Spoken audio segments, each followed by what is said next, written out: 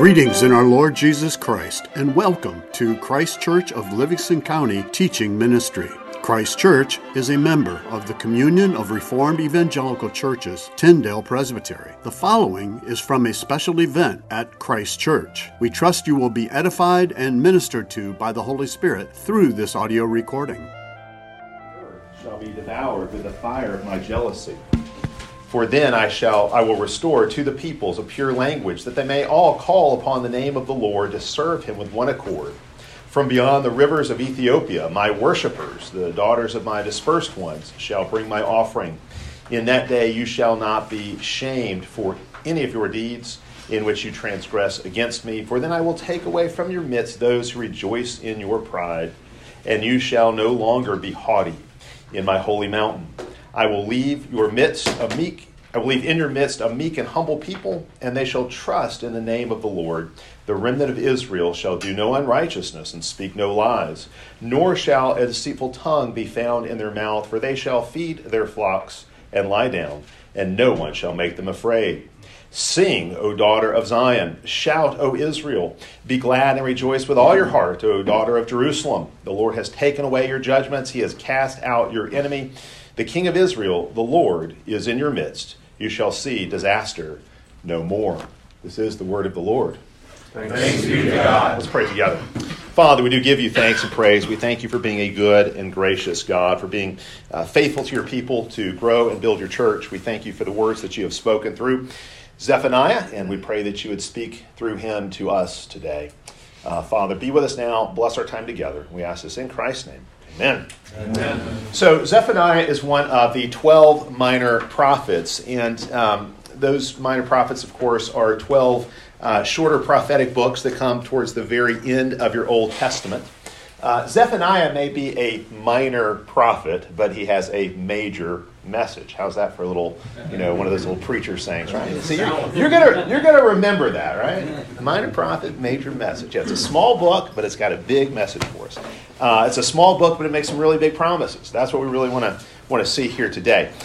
Zephaniah shows us what God is up to in history. So if you want to understand what God is doing in the world, Zephaniah is going to clue us into that, God's purposes for our planet. Now, to this point in the book, Zephaniah has mainly been talking about judgment. There have been a few threads of hope already woven into his prophecy, but largely it is a prophecy of judgment up to this point. He has shown us, as we looked at last night, why the nations all around and even his own nation of Judah all deserve God's judgment. And that judgment is coming. Each people group, including God's own covenant people who belong to him, who have been set aside, every people group is going to have its own day of the Lord, when the Lord's judgment comes upon them, when God comes to inspect them, when God comes to bring judgment against them. And these are historical judgments. Now, Zephaniah sometimes gets ignored or dismissed because people start reading Zephaniah and it seems so foreign to their own understanding of what the Christian faith is. People start reading Zephaniah and they think, oh, this is a political book, mainly about how nations of the ancient world rebelled against God. It's about nations, in many cases, that don't even exist anymore. And so how are we supposed to make any use of this? What good can this book do for us when so much of it seems to be political, or so much of it seems to be historical and dealing with nations that don't even exist? But actually, Zephaniah's message, as I hope you saw last night, Zephaniah's message is very relevant. The reality is, just as nations in Zephaniah's day deserve judgment, so nations in our day deserve judgment as well. Zephaniah talked about Assyria, Philistia, Cush, nations like that deserve judgment. Today we could talk about America, Russia, China, whoever. But the issues are the same. And not only that, but just as Zephaniah said that in his day the people of God deserve judgment, we could say the same in our day. We could say the church in our day has failed. The church in our day is ripe for judgment as well. So there are all kinds of analogies we can make as we move from Zephaniah's day to ours. And while Zephaniah is indeed a highly political book, Zephaniah actually shows us that the political and the spiritual are inseparable. And this is an important point. I know you already know this, but I want to walk you through it. Politics, of course, is always downstream from culture, which is downstream from religion. But if the source of people's religion is corrupted, that is going to manifest itself in their politics. Politics is just the fruit that grows out of that spiritual or religious root. So we could say that while Zephaniah's diagnostic is highly political, when he diagnoses what's wrong with these nations or the way they're sinning, it's largely political sins or social sins, sins that are manifesting themselves culturally. All of that traces back to a spiritual source. And this is what Zephaniah shows us. These kinds of political problems do not have political solutions. So important to understand. These kind of political problems do not have political solutions. They only have spiritual solutions. Every culture is religious. A people's politics always ends up reflecting their deepest religious beliefs. Every culture has a God. There is no neutrality. You know that. But again, let's think this through for just a minute. How can we show, how might we demonstrate that every culture is intrinsically religious? Well, one thing we could say is every culture has certain holidays, or holy days actually is what that means. You can look at what a culture celebrates, and that will tell you about the God of that culture. So a culture might celebrate Christmas and Easter, and that would tell you something about that culture. Or it might celebrate Pride Month. That would tell you something about that culture. But whatever a culture celebrates is going to show you what that culture holds dear. Here's another way of thinking through how every culture is intrinsically religious. Every culture has its own blasphemy laws. Every culture seeks to protect its God. Every culture has certain rules about who you can and cannot criticize. And once you find out who you cannot criticize, then you know, okay, I have put my finger on the God of this culture. When you know this is who I cannot criticize. Societies protect their gods. In some societies, that's the triune Lord of Scripture. The triune Lord of Scripture is protected. You cannot blaspheme him. In other societies, you cannot criticize Allah. In still other societies, you cannot criticize the LGBTQ community. We might call these laws in our day hate speech laws or hate crimes, something of that nature. But they're blasphemy laws. That's what they are. And once you find who you cannot blaspheme, now you know this is the God of that culture. Every culture offers sacrifices to its gods. Those sacrifices may come in the form of hymns of praise to Jesus. Think about the book of Hebrews that says when we confess our faith, it is a sacrifice of praise to the living God. It's a form of sacrifice to sing a hymn to Jesus. If a culture makes sex its God, then children must be sacrificed in order to preserve that God, to serve that God. So that can happen through abortion, or, literally, or that could happen metaphorically, through children being neglected and ignored and marginalized in various ways. But every society is built upon some kind of sacrifice. There's some kind of sacrifice at the heart and foundation of every society. Further, every culture honors its heroes. Every culture has saints, if you will. Every culture identifies certain heroes and villains from history. And those heroes and villains, they might be Martin Luther, they might be George Floyd. But every culture is going to have its heroes. And again, when you figure out who those celebrated figures are in the culture, that's going to reveal the religious heart of that culture, its core religious values. I could keep going with this, but I think you get the idea here. You get the point. Religion is inescapable. There is no neutrality. Every culture has a god or gods that rule over it, which means religion is inescapable, worship is inescapable, legislated morality is inescapable. It's only a question of whose morality, the morality of which God will be codified into law. That's the only question. Every public square has a religion at its heart. There's really no such thing as a naked or secular public square. Every public square is in some way religious at its core. And that's really important for us to understand because Zephaniah only makes sense if you understand this. Of course, I'd say that's true of the Bible as a whole. Zephaniah shows us that there is hope here.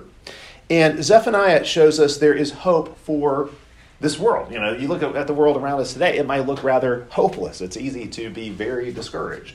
But Zephaniah shows us that there is hope. There's hope for our lives, for our families, hope even for our nation. Indeed, there is hope for all nations.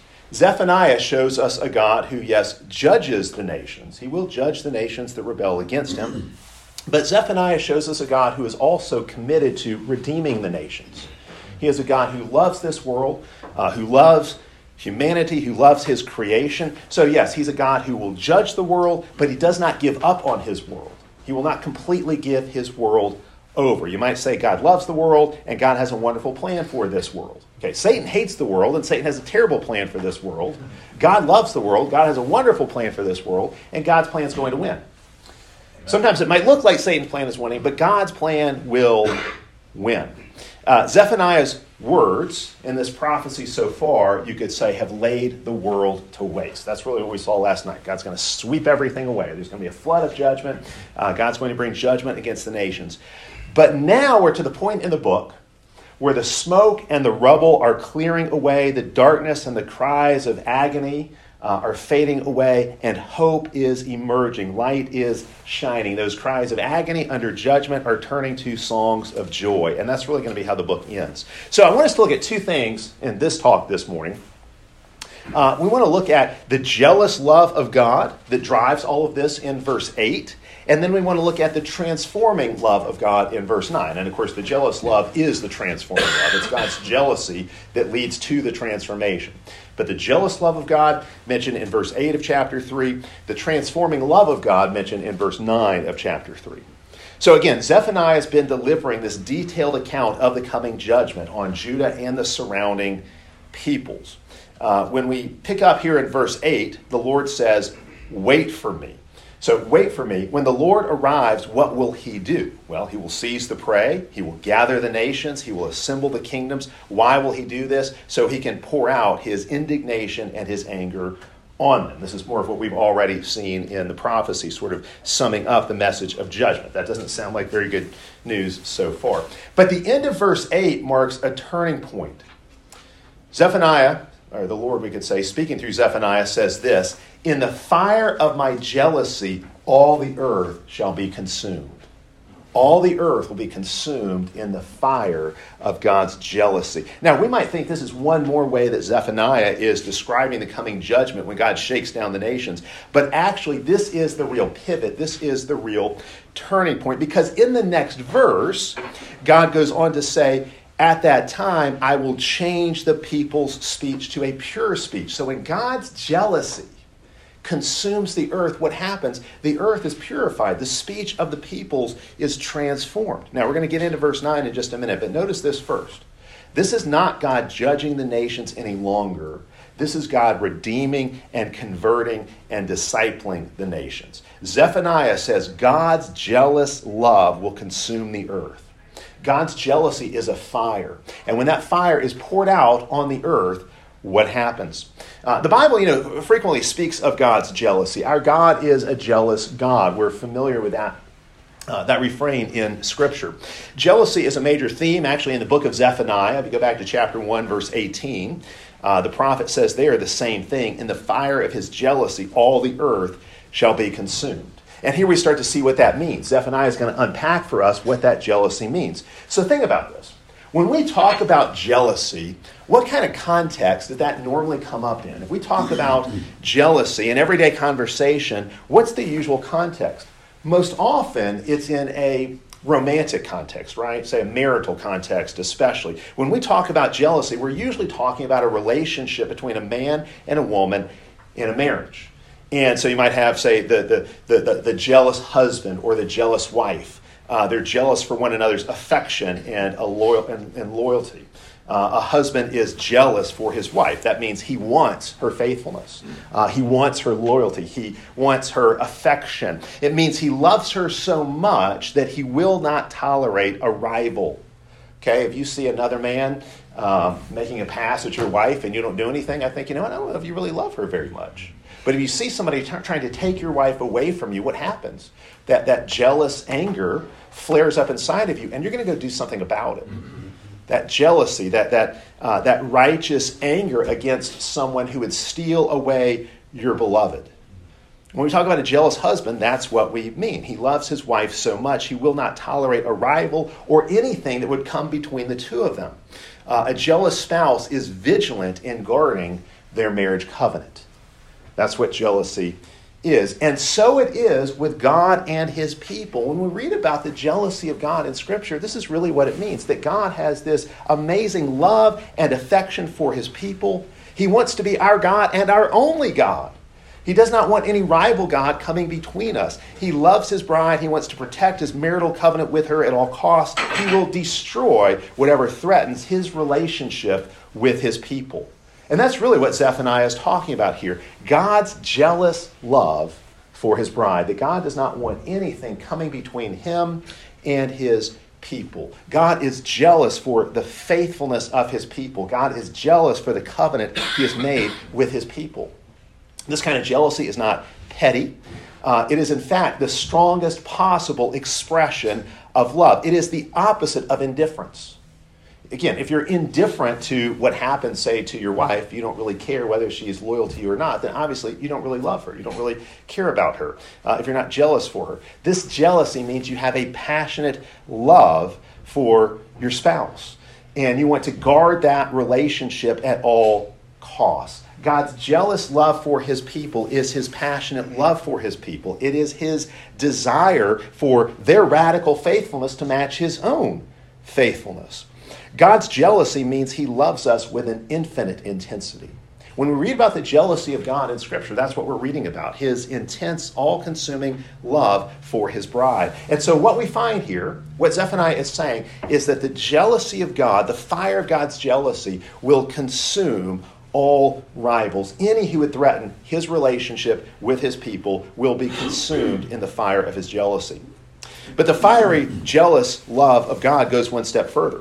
This jealous love not only consumes any rivals, this jealous love also consumes any impurities and imperfections in the bride, so that the bride can return love with love.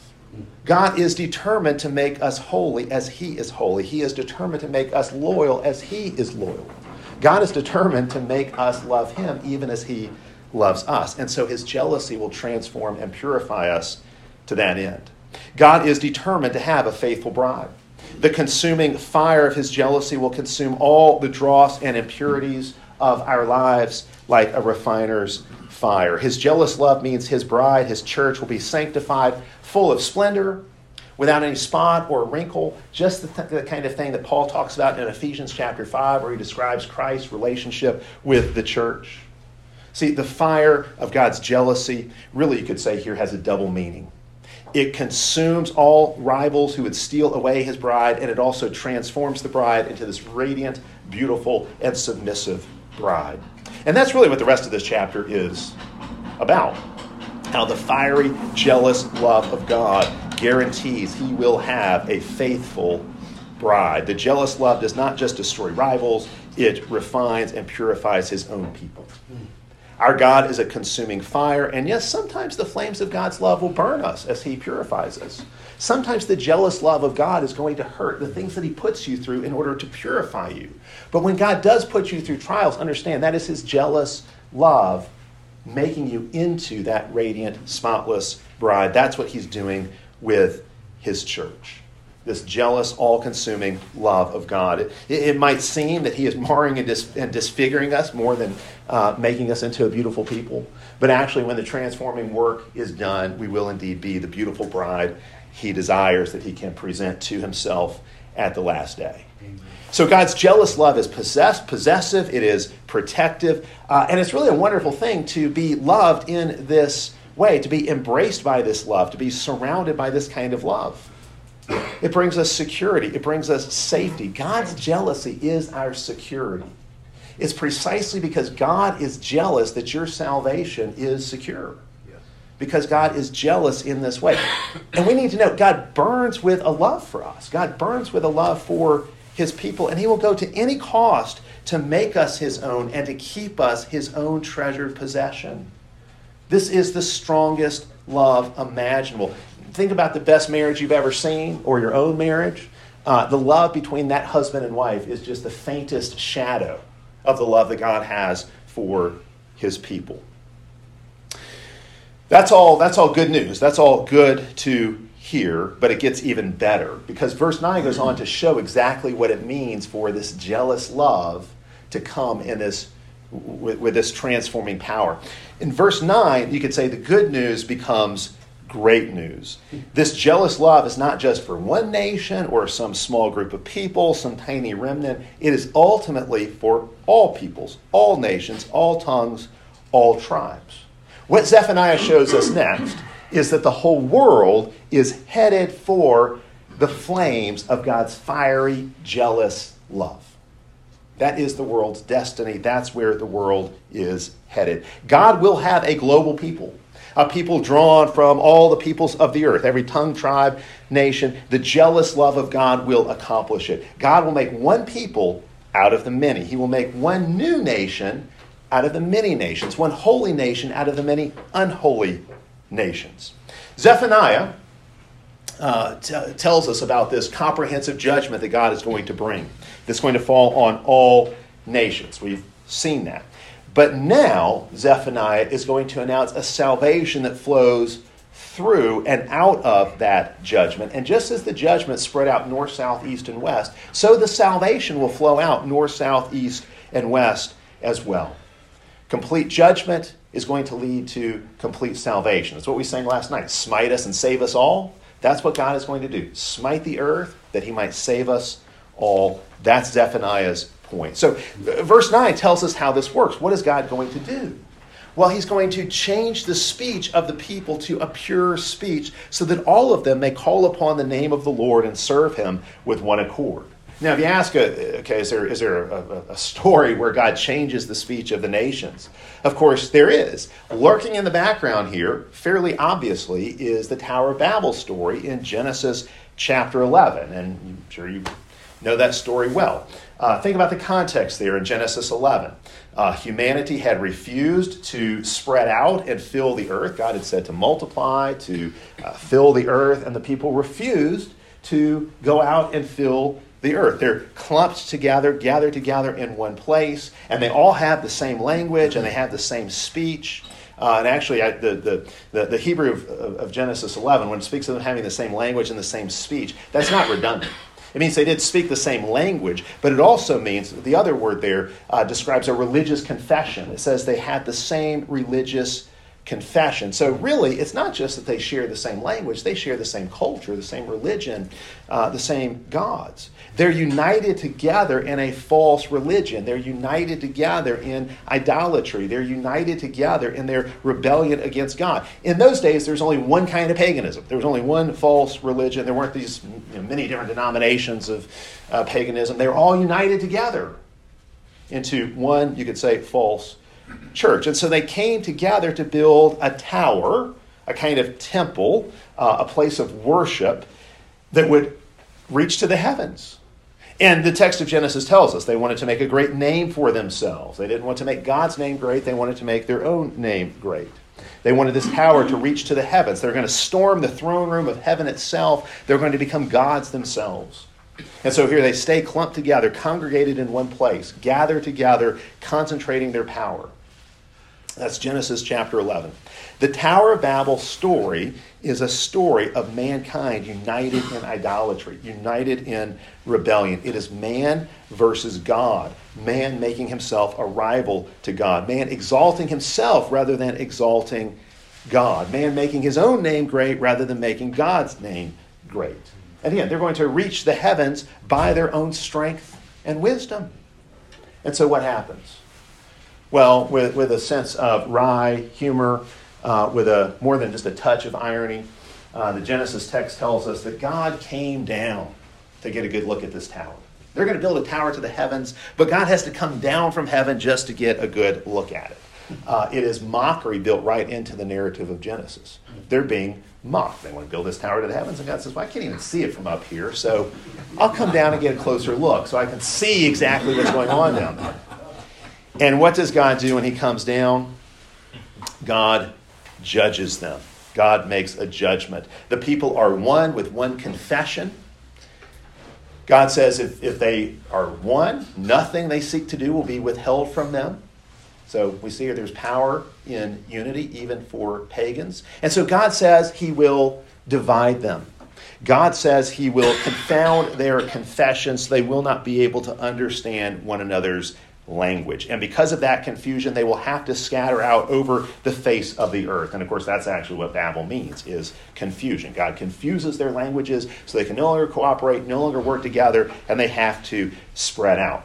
Many different nations come out of the judgment of Babel as mankind is divided.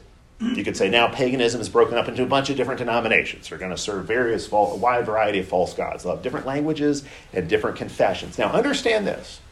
In the Tower of Babel incident, the judgment is not that there are now many nations. Because think about this. Had humanity spread out to fill the earth the way they were commanded initially, there would have been many nations anyway.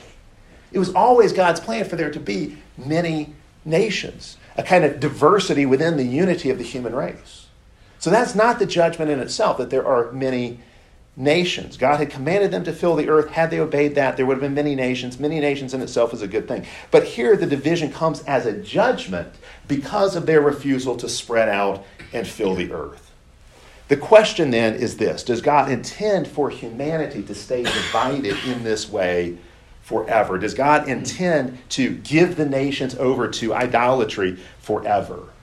Zephaniah 3:9 answers that question. I think Zephaniah 3:9 is one of the most important verses in the Bible because it links together the Tower of Babel from Genesis with what happens in Pentecost in Acts chapter 2. It's one of those passages that ties the whole Bible together into one big story and helps us make sense out of all of it. Zephaniah 3:9 is the answer to that question. It tells us that God, in his sovereign grace, will change the hearts of the people so that their speech, that is their religious confession, is made pure. And then they will call upon the name of the Lord in faith. And the result will be that the many nations will be united. The many nations will be gathered together, not in one place as they were at Babel, but they will be gathered together as one spiritually. It's telling us the nations here will serve God with one accord. Literally, it says they will serve God shoulder to shoulder. We'll talk about this more in the next talk. But shoulder to shoulder, what could that describe? That could describe an army marching in lockstep, marching out to battle. It's also an architectural term that describes the construction of the tabernacle and temple, where shoulders are brought together, put together to form a building. The Tower of Babel was the counterfeit of that reality. It was the counterfeit of what God actually wants to build, the reality of what God wants to do in history. The question then is, when does this happen? When do the words of Zephaniah come to pass? When does Zephaniah 3:9 find fulfillment? Well, again, Zephaniah 3:9 is describing Pentecost. So this is thousands of years after Babel. This is 600 years after Zephaniah. It's 50 days after Jesus' resurrection, the day of Pentecost recorded in Acts chapter 2. When the Holy Spirit is poured out, and what happens? God begins to purify the people's speech. God begins to give the people's pure speech and make them one. Think about what happens in Acts chapter 2. You got these disciples gathered together. You got some in the upper room, and you got people who have gathered in Jerusalem for the feast. And we actually know they came from 17 different ethnicities. 17 different ethnicities are represented there in Acts chapter 2. And when the Holy Spirit is poured out, the disciples begin to speak the gospel in foreign languages. There is a speech miracle that takes place. People from different ethnicities, so these 17 different ethnicities, begin to hear the gospel in their own language. Each one of these different languages is being purified. Now, sometimes you'll hear it said, Pentecost is the reversal of Babel. God takes that judgment at Babel and he turns it into a blessing. So Pentecost reverses what happened at Babel. I don't think that's quite right. People will point to that and they'll say, well, it's the reversal because God confused the language of the people so they would be divided into different nations. Now God is uniting them together through the gift of tongues. Okay, that's true, but it's not quite right to say that Pentecost is reversing Babel. It would be more accurate, I think, to say that Pentecost sanctifies Babel. It takes what happened at Babel and it sanctifies it. It shows us what God intended all along if humanity had obeyed and had scattered out to fill the earth. What happens at Pentecost in Acts chapter 2 would have been the result. Pentecost sanctifies Babel. You could even say it fulfills Babel. At Pentecost, there were many people groups, each speaking their own language, but now, because of the gift of the Spirit, speaking the same gospel in each one of these languages. Now the gospel's being spoken in a multitude of languages. After Pentecost, nations do not cease to exist. It's not as if we all go back to speaking one language. That would be the reversal of Babel, right? Go back to one language. Okay, that's not what happens. Babel's not undone in that way. We don't revert back to being one ethnic group. Nations don't cease to exist. Aspects of the post-Babelic world continue to persist after Pentecost. After Pentecost, we still have many languages and many cultures, but now each one of them is being sanctified. All these different languages, all these different cultures, all these different people groups are now being called into God's kingdom. And when they come into God's kingdom, they don't leave their old language behind. Rather, their language gets purified. That's what Zephaniah 3 tells us. So you have people from every nation calling upon the name of the Lord. People from every nation being united and being made one. They're being formed into one holy nation that is the church, the new Israel of God. Nations still exist, but ultimately they will become Christian nations united with one another in a common faith. There are still many nations, but there's one church they'll all belong to. That's Zephaniah's promise. The perverse dream of Babel finds its true and holy fulfillment in the church. This is what Zephaniah is showing us. This is what history is all about. This is God's global plan of salvation, God's plan for the nations. Many nations being gathered together into one church. Not leaving their old culture and their old language behind, but rather having that language and having that culture transformed, sanctified, purified by the jealous love of God. So each culture now worships God in a faithful way, but in a way that's also unique. What is Zephaniah showing us here? God will have a global people. Many nations united by a common confession. What does this mean? This means God will save the world. God will make the nations his own. This is what Christ came to do. This is what the Spirit was poured out for.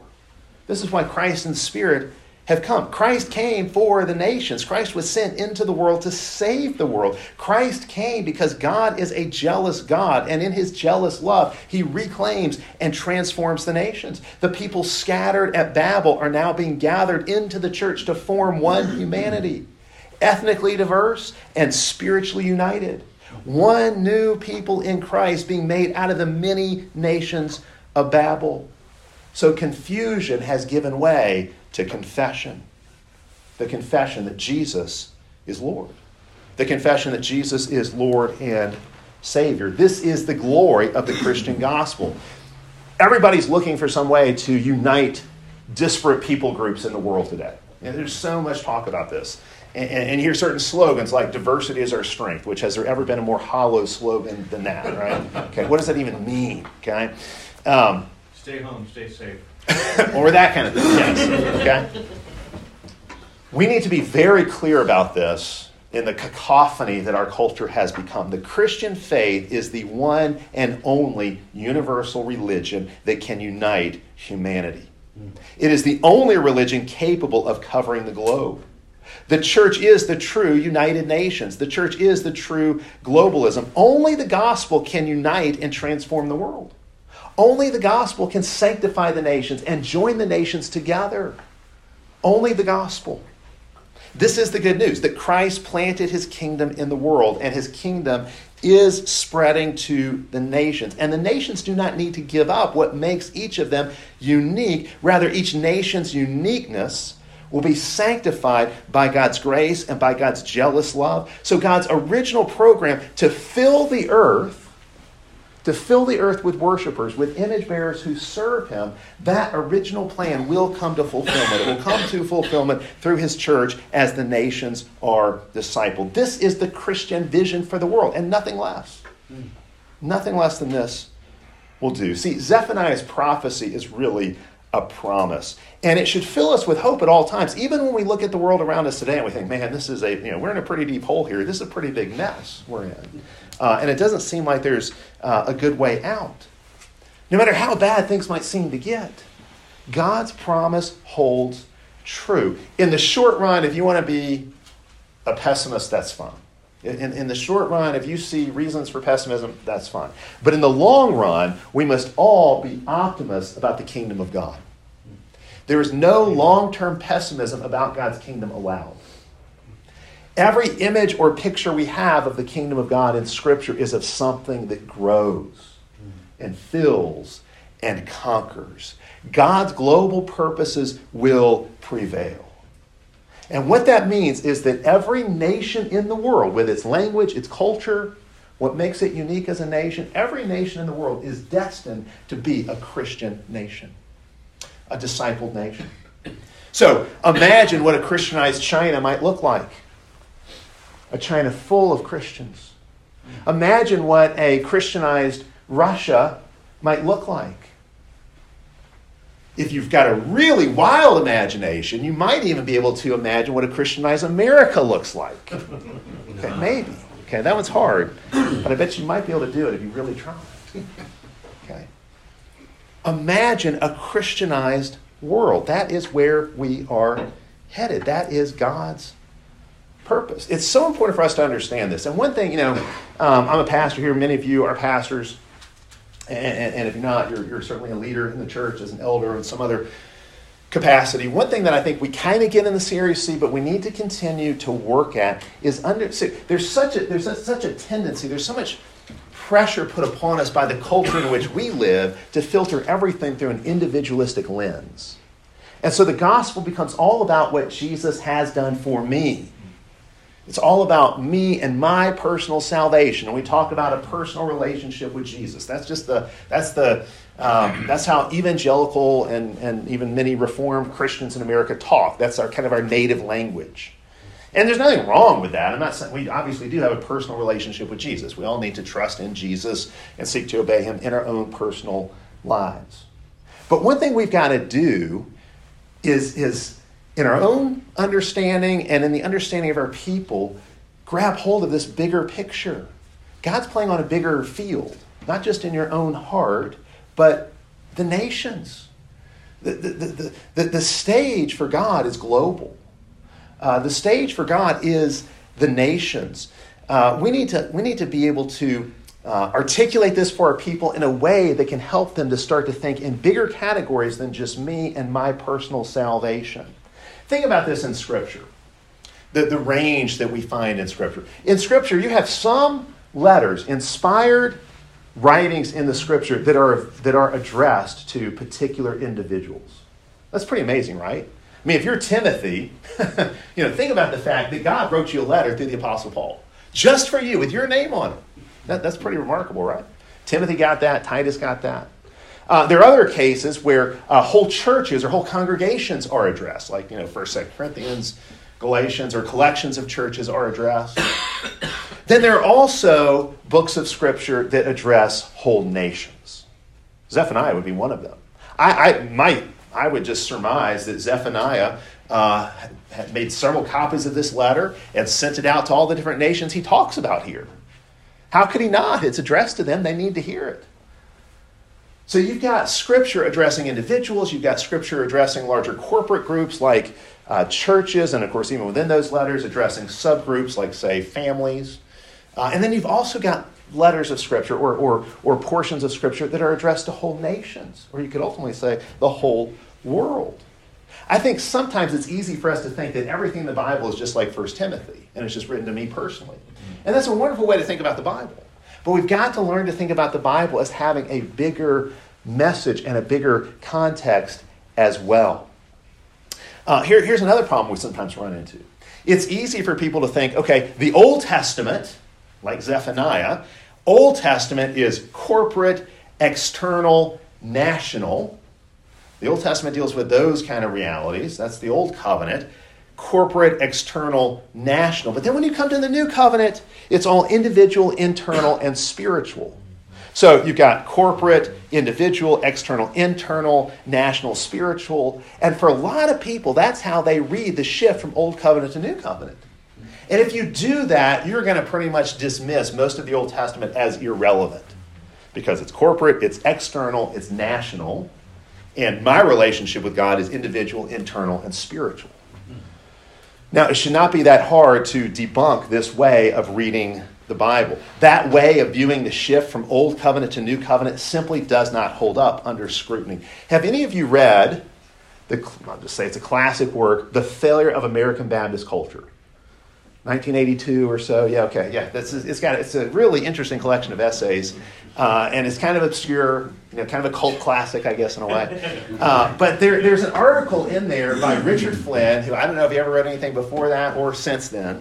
I don't know anything about him other than what he wrote in this one article that's in that book. But he's got an article in that book that deals with this issue really, really well. And he says, let's put this hypothesis to the test. Is it true that the Old Covenant is all national, external, and corporate? And that the New Covenant is all internal, spiritual, and individual? And he shows it's just not the case. The reality is the Old Covenant scriptures constantly address individual matters, internal matters, and spiritual matters. All you have to do is look at the Psalms. Which, of course, the Psalms, we know, are full of the political and the external and the national as well. Think of Psalm 2. But then think of a psalm like Psalm 19 or Psalm 139, where David is personally asking God to search his heart. There's nothing more internal and spiritual and individual than that. And that's right there in the Old Covenant scriptures. Or think about the call to Israel to not just have circumcised bodies, but to have circumcised hearts. Clearly, God was concerned with the individual and the personal and the internal and the spiritual, even under the Old Covenant. You can't just say the whole Old Covenant is corporate, external, and national, and that's it. But then when you come to the New Covenant, while yes, you certainly continue to find individual, internal, and spiritual matters being addressed, you know what you also find? You find corporate, external, and national issues also being addressed. Those realities are very much in view in the New Covenant. So think about one of the very most famous New Testament passages, one of the most famous of them all, the Great Commission. It's given in terms of nations, which connects it with all this Old Covenant stuff about God's purposes for the nations and how God addresses the nations. If you dismiss nations from your view and think God's only concerned with individuals, you can't make sense out of the Great Commission. The church's mission is structured in terms of corporate realities, and even you could say external realities, because it's taking the gospel to the nations, everything Jesus commanded, taking that to the nations, and then it's baptizing the nations. And what is baptism? It's an external rite, an external ritual. Obviously, internal and personal matters are included in the Great Commission. You can't disciple a nation without discipling individuals. You can't transform a nation without transforming individual hearts. But the goal is not just to have a bunch of discipled individuals. It's to have discipled nations. That is the goal of the New Covenant. That is the mission of the church. And discipling a nation has to do with the totality of that nation's life, with every aspect of its existence. So the New Covenant deals with these corporate and national, and you could say external realities. It deals with institutions, with societies, with cultures. Again, the totality of life. The whole Bible is intensely corporate and intensely individual. And there's no tension between the one and the many in Scripture. There's no tension between the internal and the external in Scripture. Scripture simply does not traffic in the dichotomies or dualisms that we tend to create in the modern world, where we tend to pit these things against one another, and it's an either or. In Scripture, it's always a both and. Always. We're not just concerned with the externals, we're also concerned with the internals. We're not just concerned, say, with the corporate, but also the individual. But these things always go together. And what this means is that we should be just as at home in the concept of a Christian nation as we are with the concept of a Christian individual. We freely talk about Christian individuals. We know an individual can be a Christian. But can a family be Christian? Can a nation be Christian? If we get uneasy with those kinds of concepts, that shows we haven't fully bought into this reality. We're still functioning with these dichotomies and imposing them on Scripture. We ought to be just as at home with the concept of a Christian nation as we are a Christian individual. We need to understand the new covenant is as big and as broad as creation itself. And that is why you can't just pick up Zephaniah and say, well, this deals with a bunch of nations that don't exist anymore, and it deals mainly with their politics, which I don't really care about because I'm just focused on my inner life. You cannot dismiss Zephaniah. Zephaniah is still relevant because God is concerned with these things, and the mission that Christ has assigned to us as the church means we must deal with these things. Zephaniah matters because of what Ephesians 1:10 says. Ephesians 1:10 tells us that God is gathering together into one all things in Christ Jesus. That's why Zephaniah matters. Zephaniah matters because of what Paul says in Colossians 1:20, that God is reconciling all things to himself through the cross. That's why Zephaniah matters. Because Zephaniah promised those things, and now Paul is showing us how in Christ they come to fulfillment. All right, let me end there. We'll come back in just a bit, I guess, for the second talk. So let me stop there. You may close this in prayer. Let's pray. Father, we do thank you for this time together, and we thank you for your word, and pray that you would speak to us through your word, and that you would help us to grasp not just your purposes for our own individual lives, but your global purposes, your purposes for the nations. You are a God who, yes, saves individuals, but you also save families, you save cultures, you save nations, you will ultimately save the whole cosmos. That the blood of Christ covers all of these things, and we're to live all of life under the reign of the Lord Jesus. Father, help us to understand these things and to put these things into practice and to proclaim these things. Father, we give you thanks and praise in Jesus' name. Amen. Thank you for listening to this audio recording from Christ Church of Livingston County. If you would like further information about anything in this recording, the Bible, about Christ Church of Livingston County, or wish to make any other related inquiry, please feel free to contact us through our website, christkirkmi.com. That's CHRISTKIRKMI.com. Again, thank you and blessings.